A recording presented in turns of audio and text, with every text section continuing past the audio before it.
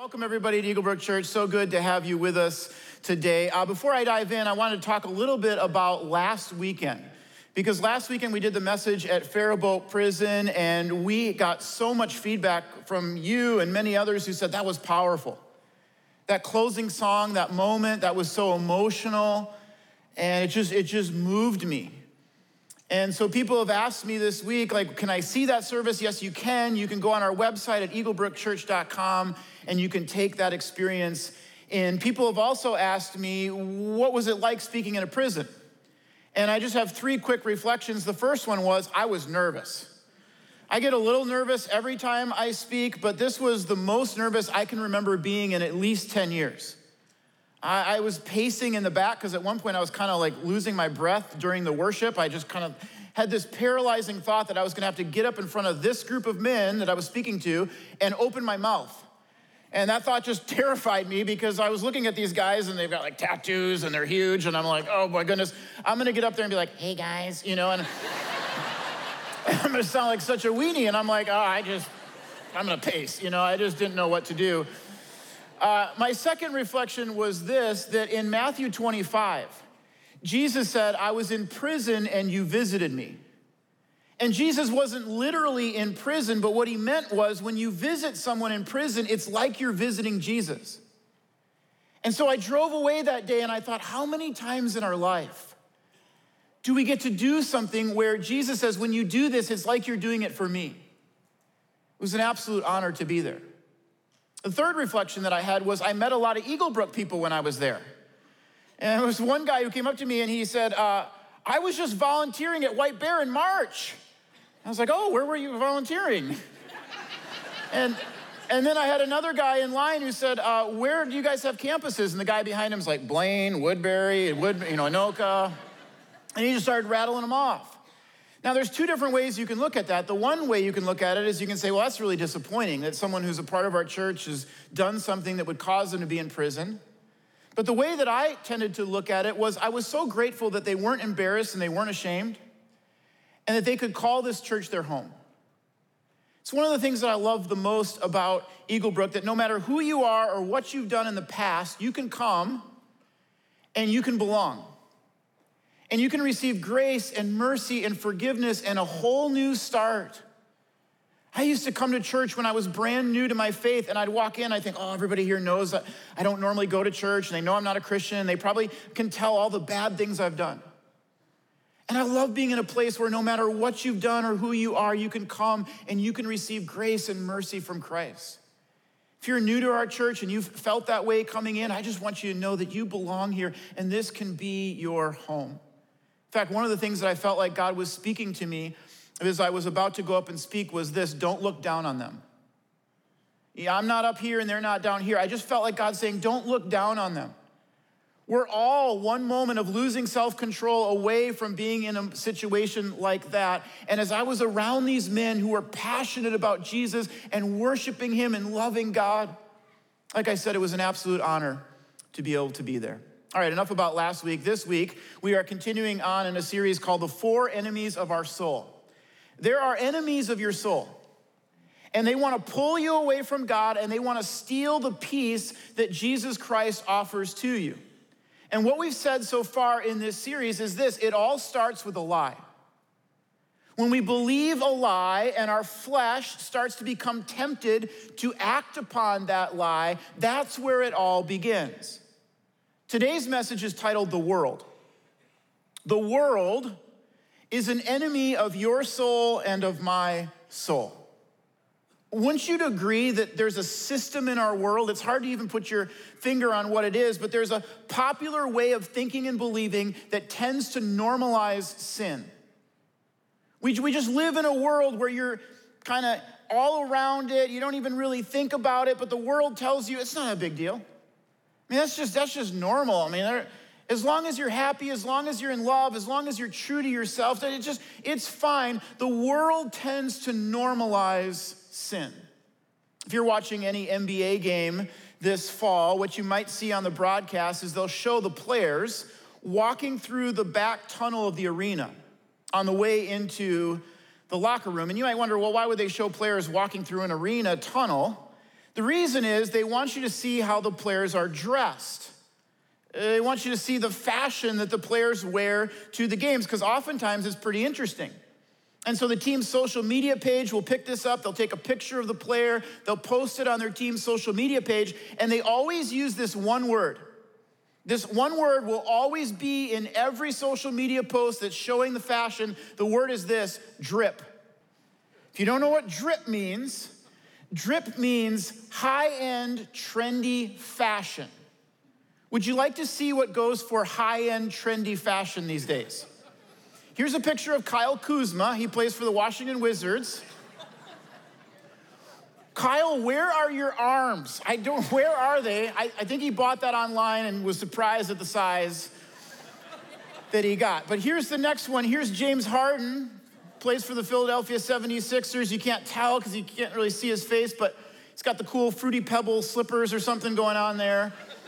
This next one is Russell Westbrook, who plays for the Clippers. I don't know what's going on there, but that's a lot of drip. Now, you might wonder, why are you showing us those pictures? Because if you showed up at the Blaine Fleet Farm dressed like that would not be normal. People would look at you a little funny.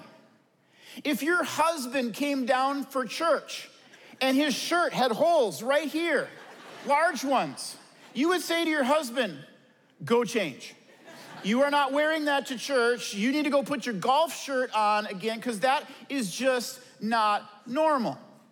But when you're looking at NBA players walking through the tunnel on the way to the game, it kind of is normal. You kind of say, well, yeah, that's a lot of drip. That's real drippy. That's drippiness. I mean, you kind of just look at it and go, yeah, that's fine. It's the reason why Kirk Cousins, the quarterback of the Minnesota Vikings, when he showed up at a press conference wearing this shirt, which was from Kohl's, people lost their minds. They're like, what are you doing saving your Kohl's cash to buy that shirt, wearing it to a press conference? Kurt, you are an NFL quarterback. That's not how quarterbacks are supposed to dress. So what do? On the plane ride home, here's what they did to Kurt. They said, hey, take off the Kohl's shirt, get some chains on, get the cool glasses. You need a lot more drip, because that's normal for a professional athlete. Now, we're just talking about fashion and what's normal for fashion in certain situations and what's not normal, and that's kind of good-natured. But what about when we talk about more serious issues? In 1955, a woman named Rosa Parks was forced to the back of the bus because of the color of her skin. Now, that's abhorrent to us today, and rightfully so. But what's scary is at the time, there was those who thought that was normal. In the 1940s, across the Atlantic, there were intelligent, smart Germans who thought that feeding Jewish people into incinerators in concentration camps was normal, was acceptable. Now, that's abhorrent to us today, and rightfully so. But what's scary is that there were some at the time who thought that that was normal. Around the same time in Hollywood, they would pay actors to smoke cigarettes as a way to market them to the general populace. And so Sean Connery in the first James Bond movie, Dr. No, he looks at this beautiful woman, and with a cigarette kind of dangling out of his mouth, he says to her, my name is Bond, James Bond. And people just lose their minds. They're like, it's so cool. I mean, he's got the Irish accent. He's got the cigarette kind of hanging out of his mouth. And so young people thought, oh man, I want that. That's normal. Not understanding that what they were doing was addictive, not understanding that they were potentially sucking cancer, causing tar into their lungs. It was simply normal. Here's my question for you today. I wonder in the future, particularly as we get to eternity and we have God's perspective, I wonder if we were to get to eternity and go, wait a minute, why did we accept that as normal? That is there something today that the world tends to normalize and say, no, that's good, that's fine, that we will look back on with God's perspective and say, that should not have been normalized. That was something that God didn't want us to do. And you might say, I don't think so. I mean, we're so much smarter than we were in the 40s and the 50s. I mean, we're much more progressive today than we were then. Author C.S. Lewis calls this chronological snobbery. It's the idea that all new ideas are better than old ideas, that what we're doing now is clearly always better than what we did before. But sociologists have now coined a new term called the myth of progress. And the reason why they had to coin that term was because for years in America, we felt like we were moving towards this progressive utopia. Things were just gonna keep getting better and better as we got new breakthroughs in technology. And here's what the progressive utopia said in part, it's this: if we can just break free from the shackles of religion and its repressive ways, we will be enlightened and free to enjoy our lives. In other words, if we can just get rid of God, if we can just get rid of do's and don'ts and rules and authority figures and all these restrictions in our life, if we can just be free to do what we want to do, then we're going to be happy. The problem is, according to almost any study that you look at, people aren't getting happier. If you look at almost any study in America today, joy levels are down. Gratitude levels are down. Mental health down. Violent crime, sexual sin, all of it going up. Where is the progressive utopia? It seems that no matter how many elections we hold, how many policies we put in place, there is a sinfulness in the world. There's a sinfulness in my heart and in your heart that is persistent. And all this brings us to 1 John chapter 2, verse 15. 1 John was written by a man named John. He was a disciple of Jesus. He was actually one of Jesus' closest followers and friends. And he was the only disciple who wasn't murdered because of his faith in Jesus. He was exiled to an island off of Greece called Patmos, where he lived to be into his 90s. Jerome, who was a 4th century Christian, says that when John was in his latter years, he was so frail, people would have to carry him to church. And when he would come to church, he would look at people and he would just say this: "Dear children, love one another." John cared a lot about love. But John also understood that love goes both ways. In fact, wouldn't you agree with this statement? That what we love shapes what we don't love?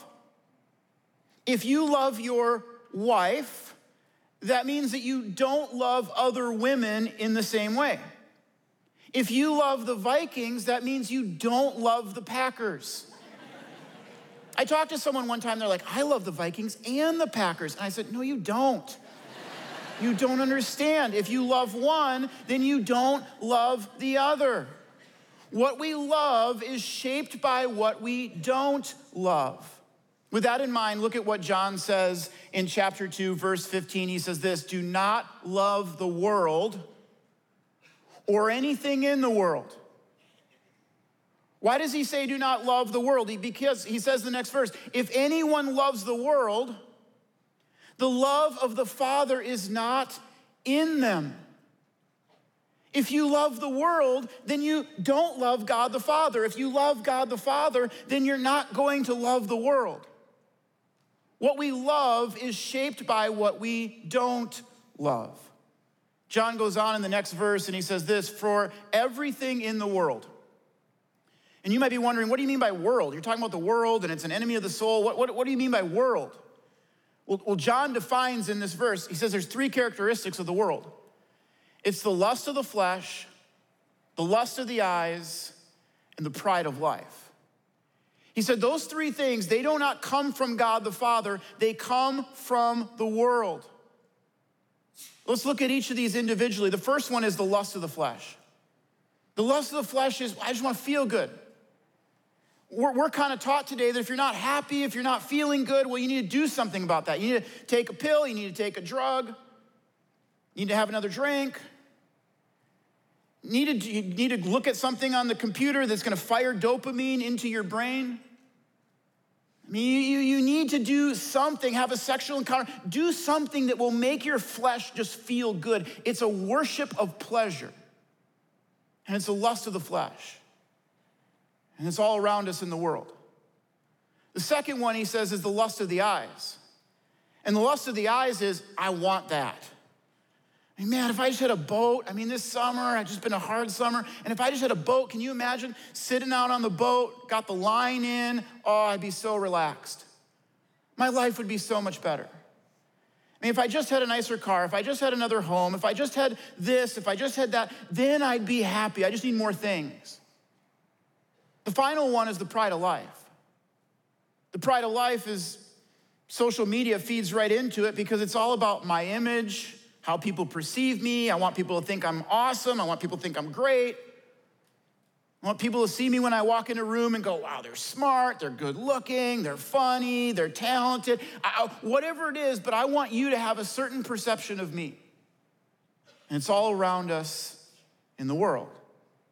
In Matthew chapter 4, Satan begins to tempt Jesus, and Jesus has been fasting for 40 days. And here's the first temptation that Satan gives to him. He says, hey, look at those stones over there. You could just turn those into bread. What's he doing? Lust of the flesh.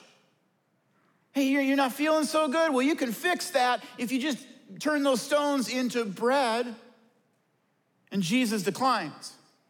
And so Satan moves right down the world playbook. He moves on to the second one, the lust of the eyes. He takes Jesus up to the highest mountain. He shows him the kingdoms of this world, and he says, you can have all of this. If you had all that, man, you would be happy. And Jesus declines.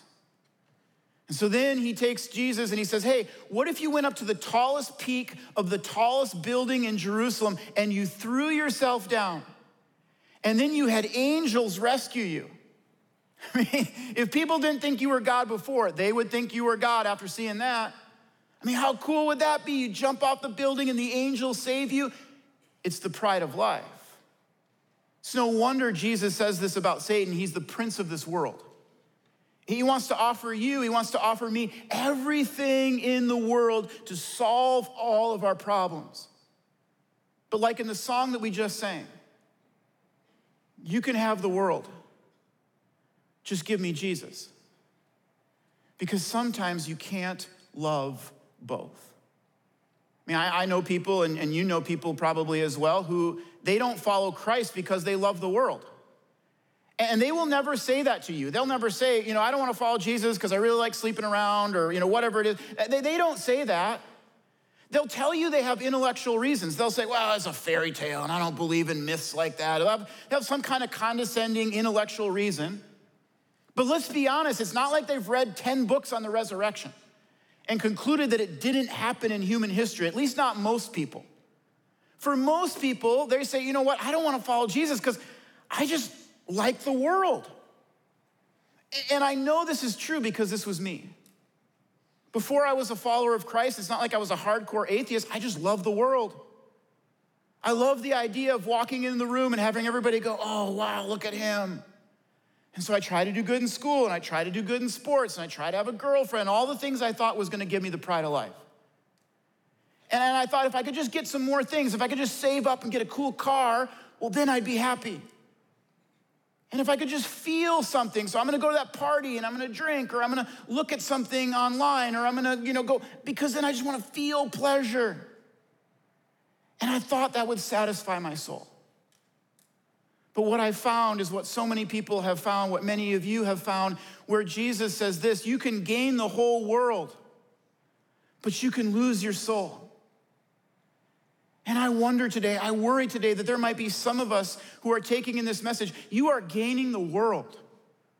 You are making money, you've got things, you have pleasure. You just pleasure all the time, entertainment. People look at you and think you're amazing.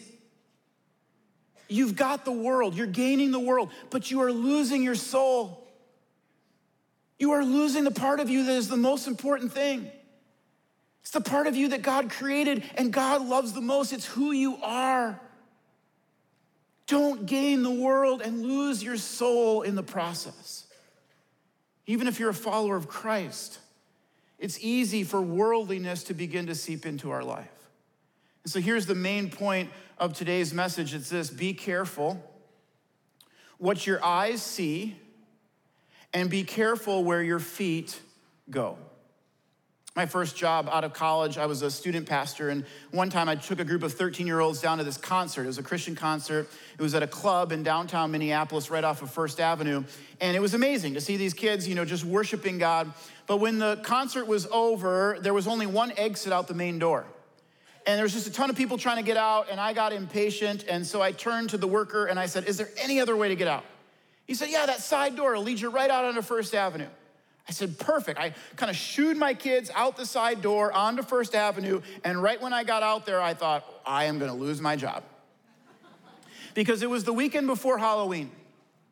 And I don't know when this happened. I don't necessarily remember this being true, and I was in my 20s. Maybe I just wasn't invited, but the weekend before Halloween has become the weekend when people dress as immodestly as they can, and then they call it a costume. And so I'm walking down the street with these 13-year-old boys and girls, and I'm like covering their eyes the whole way. And these guys are like, "What was that? That was weird." And I'm like, "I know, but just don't look, just keep going." And every other person seemed like they would yell a swear word or yell at my kids in some way. And I thought to myself, what a contrast. I mean, just a few minutes before, my feet were in a place where Jesus Christ was being worshiped, and now my feet are in a place where Jesus Christ has become a swear word. Proverbs 4:26 says this: watch the path of your feet. Are you doing that? To take it a step further, are there places that you go, that your feet go in life, that cause you to be tempted to become more worldly? Maybe you say, I go to the bar, I go to the club, and I just find myself caught up in the things of this world. Maybe you go on Amazon and you're like, I just want to buy something to feel better. Maybe you get invited to speak at conferences or seminars, but when you do, it puffs you up with pride. Maybe for you, it's social media and you start comparing to other people and wanting to manage your image. Maybe you say, you know what, I'm just not gonna go there. I'm gonna watch the path of my feet. Watch the path of your feet. Watch what your eyes take in. Our eyes are the same way. In the Old Testament, there was a prophet named Habakkuk. And at one time, the prophet Habakkuk says that God is so pure, he cannot look at evil. We do it all the time and call it entertainment. I just saw a show recently. It was being streamed on Amazon, very popular among teenagers. And I thought, I don't know if I want my kids to watch this, so I went in on PluggedIn.com. It's a great website for parents, grandparents. And here's how it described this popular show. It said, it normalizes sexual sin. In other words, there's nobody on the show going, hey kids, you should just hook up and fool around with whoever you want before you get married. It's gonna be great. But everybody's just doing it.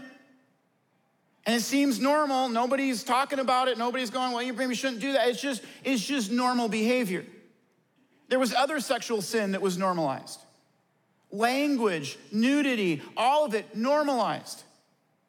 And I'm reading this and I'm going, as an adult, I wouldn't even want to watch this show, let alone a 17-year-old whose brain is still being formed. Now, I'm not saying that you should boycott all media. I'm not saying that at all. But what I am saying is that Jesus says that your eyes are the lamp into your body. When your eyes are healthy, your whole body will be healthy. They did a recent study on Barna among Christian millennials. And what they found was the average Christian millennial takes in 2,800 hours of digital content that's described as worldly kind of in nature. And the average Christian millennial takes in 150 hours a year of Christ-centered content. Now again, I'm not saying they need to be equal, but it doesn't take a genius to figure out 2,800 hours, 150 hours. You're probably gonna have a hard time loving God more than you love the things of this world. When I first became a Christian, I was in my early 20s, and this was like late 90s, early 2000s. I was really into rap music.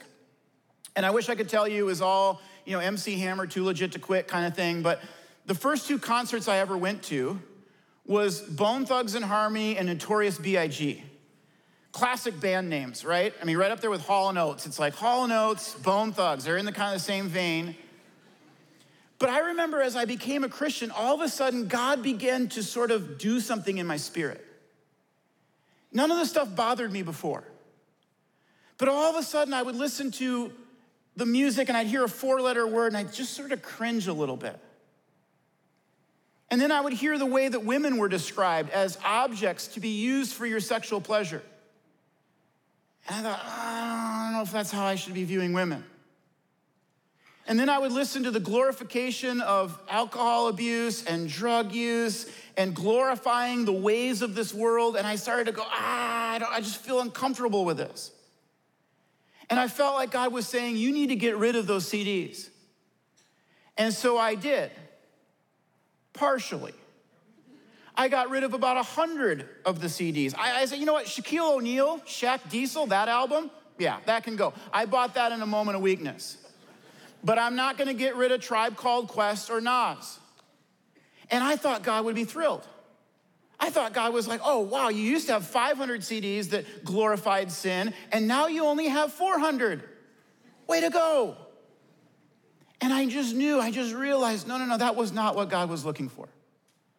And so I got rid of all of those CDs, and all I can tell you is from my personal experience, I never regretted it. It sent me into a season of spiritual growth in my life where I was experiencing the love of God and receiving the love of God in a new, fresh way. Is there anything like that for you? Is there anything in your life that you go, you know what, if I were to get rid of this, I'd be less worldly. I'd be less influenced by the ways of this world. Or I've started to normalize something that really ought not to be normalized. When I talk to grandparents and parents, and the topic of this world comes up, a lot of parents and grandparents kind of get wide-eyed. And they're like, man, everything's changing so fast, and I don't know how to raise my kids and my grandkids in a world where everything just seems to be going so fast. And I feel that as well. I was with my 11-year-old son at a gas station 2 weeks ago. And we're standing at this gas station waiting to check out. I've got a bottle of water, and my son goes, man, those cookies look good. Cookies right by the register, right at my son's eye level. And I looked over at the package and I thought, that's a weird package. There's something about that that's strange. And so I started reading it closely, 50 milligrams of THC in the cookie at the gas station. So if I look away and my son wants to just like slip that in his pocket and go eat some cookies in the car, well, he could probably do that if he wanted. And I turned around and there was pop that looked like root beer, but I looked, it's 50 milligrams of THC. And so I thought to myself, I guess we're gonna have this conversation. I guess at the age of 11, we're gonna talk about being sober-minded. I guess at the age of 11, we're gonna talk about not being controlled by a substance. I guess we're gonna talk about when you're stressed and you're tired and you're frustrated, you don't need 50 milligrams of THC. You need the peace that only Jesus Christ can offer you in your life. But we're gonna talk about that at the age of 11. And that's just normal. That's the world my son will grow up in. My oldest son came home from school when he was about 9 or 10 in 3rd grade, and he asked me a question about sexual positions. And there was a number involved in that. And I said, excuse me? I said, where did you hear about this? I tried to kind of keep it cool, but I'm like, where did you hear about this? He said, so-and-so was talking about it at lunch. I said, let me get this straight. You're sitting at the cafeteria table and you're like, I can't get my chocolate milk open, someone help me. And then tell me about these sexual positions. Well, how did this come up? He said, well, his dad watches these movies where they're doing these things and he sees them and he was telling me about it. Turns out the dad watches pornography, the kid sees the pornography and thinks, well, this will be a kind of a fun conversation at the cafeteria tomorrow. So I'm like, okay, I guess 9 years old. I guess we're gonna talk about pornography. I guess we're gonna talk about the dangers of seeing those images and the lack of intimacy it can lead you to in marriage one day. But I guess we're gonna talk about that now at the age of 9. And that's just normal. That's just the world. And so if you're a parent or you're a grandparent, you see these things and you go, how am I supposed to navigate this as a parent? I start to get nervous, I start to get anxious. And so I wanna give you today the words of Jesus Christ. Because when you believe these and memorize these and internalize these, it's so powerful. He says this, in this world, you will have trouble. Yes, that's very true. But take heart, I have overcome the world. Jesus says when you start getting anxious and nervous about this world and you start living in fear about the direction of this world, here's what you need to remember. I overcame the world. I'm in control of the world. I've defeated this force of the world that wants to pull you away from me. Another time, Jesus said this. He said, I'm leaving you with a gift, peace of mind and heart. And the peace that I give is not like the peace that the world gives. So do not be troubled or afraid. There is a peace that only Jesus Christ can give to you. It's a peace that goes deep down inside your soul. And this world will promise you, this world will say, oh, you're struggling, you're frustrated, you're tired, you're stressed. We can solve that. You just need some more pleasure. You just need to feel good. You just need to buy something. You just need to get something. You just need to get a promotion. People think great about you, get, approval. Like you just need those things.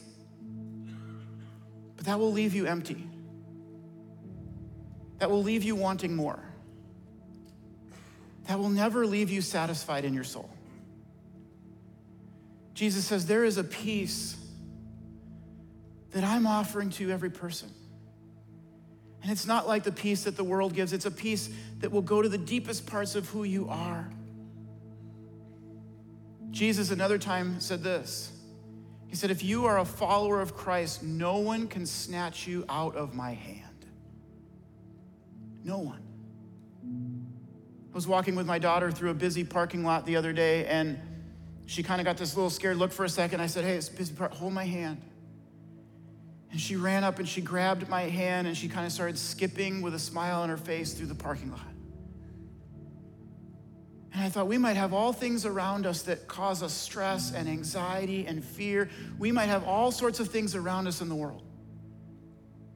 But when you're holding your Father's hand, you are safe and secure.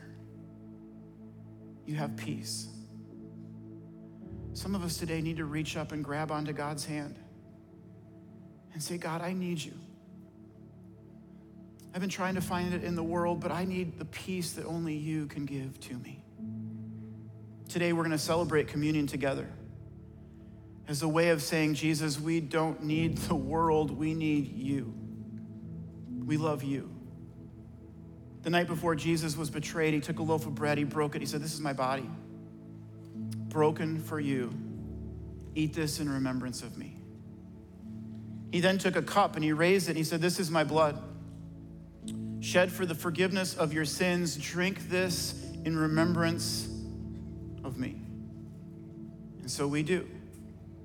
Before you receive communion today, I would love for you to take a moment to confess your sins just to God and remind yourself of the sacrifice that Christ made on the cross.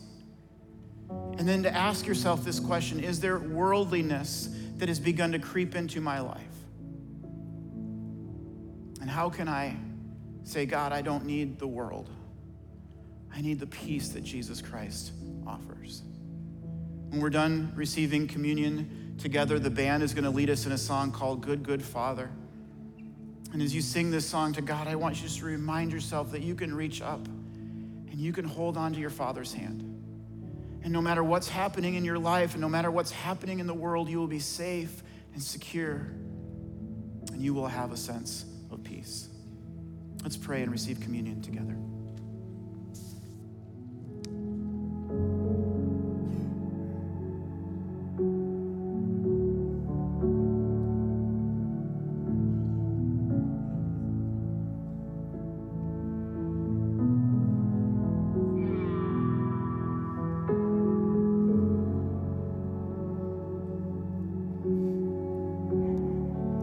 I want to invite you to stand as we sing one more song together today.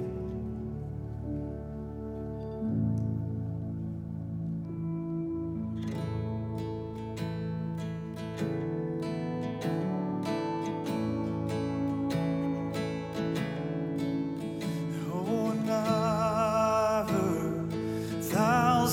stories what they think you're like, but I've heard tender whisper love in the dead of a night, and you tell me that you're pleased and that I'm never alone. You're good, good Father. It's who you are, it's who you are, it's who you are. And I'm in love about you. It's who I am, it's who I am, it's who I am. Oh, and I've seen many searching for answers far and wide, but I know we're all searching for answers only you provide, 'cause you know just what we need before we say a word. You're good, good Father. It's who you are, it's who you are, it's who you are. And I'm in love by you. It's who I am, it's who I am, it's who I am.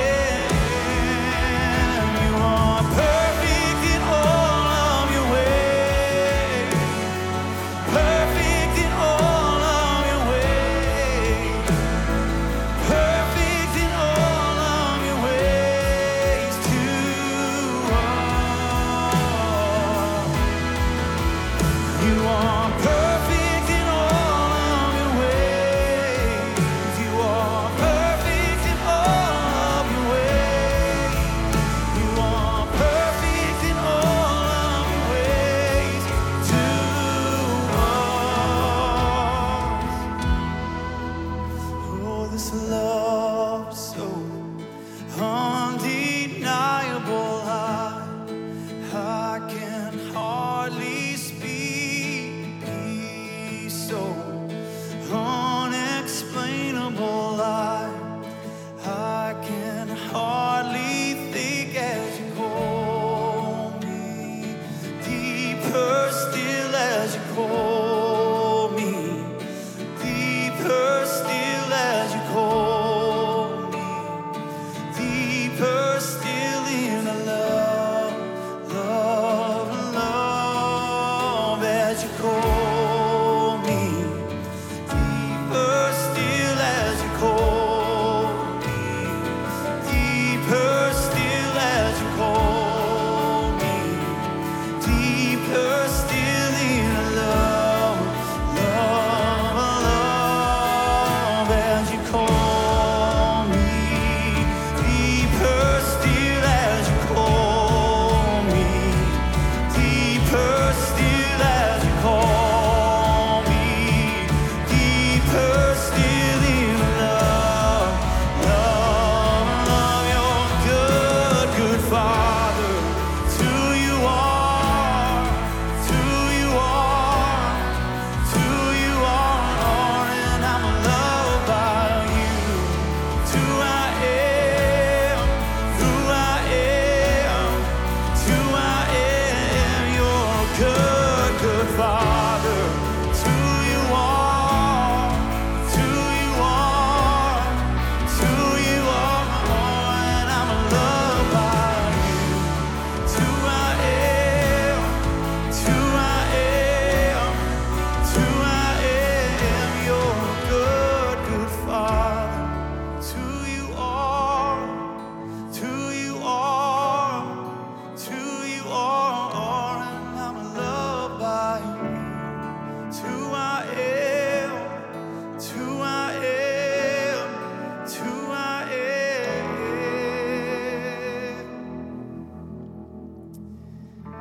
Jesus, we come before you right now. We just say thank you for the love that you give to us, Jesus. The love that doesn't stop, it doesn't quit, and it just keeps on chasing us. And Lord, keep on chasing us. Sometimes we need that. And Jesus, we thank you for the peace that you give, the peace that you promise those who call upon your name.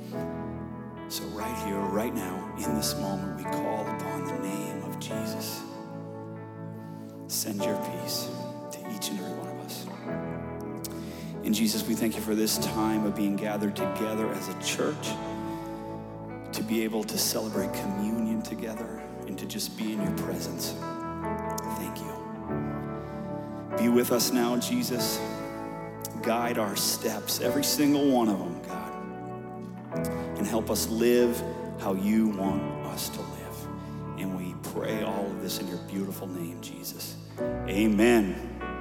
Amen, church. So good to sing with you. If anybody needs prayer, come on down. Prayer team will be up front. Would love to pray with you. Otherwise, have a great rest of your day, and we'll see you next weekend.